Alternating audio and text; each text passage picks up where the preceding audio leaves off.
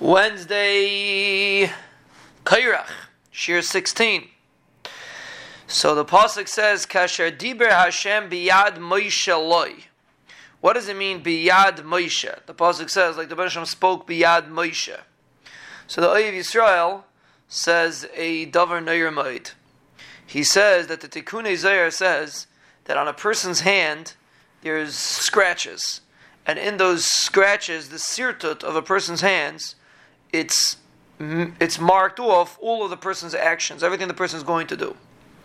He says Moshe Rabbeinu had such kedusha that the entire Torah was on his hands, was etched into his hands, Torah shebiksav and Torah shebal peh.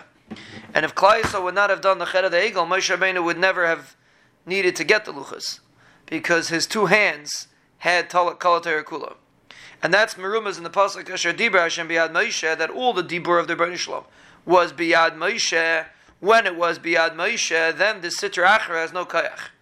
But since Klal Yisrael did averos, so that's what the pasuk means. V'yidei Moshe kvedim, the hands of Moshe were heavy, and he needed an even by the Malcham of Amalek. He says, what does the pasuk mean? Yidei Moshe kvedim v'yikchu even. The hands of Moshe were heavy because of the averos of Klal Yisrael. Therefore, they needed the even. They needed the luchas. They needed the luchas ha'even. Vayasimu tachtav, and the luchas were instead of the hands of Moshe Rabbeinu. And the pasuk continues, V'aron v'chur tamchu b'yadav mizeh echad mizeh echad. There were tzadikim gedalim that wanted to support mizeh echad u'mizeh echad, that one hand should have Torah shebiksav, one hand should have Torah shebal peh. It's interesting, the word mizeh you find by the luchas.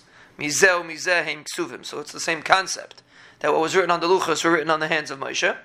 And the pasuk ends off, V'hayu yadav emuna ad bay hashemesh.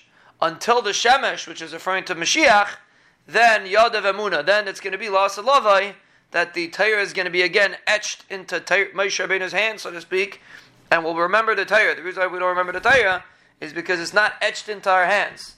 And we could just add to this beautiful daher that Chazal say, Ashrei mi sheba lekan v'talmudei biyadei.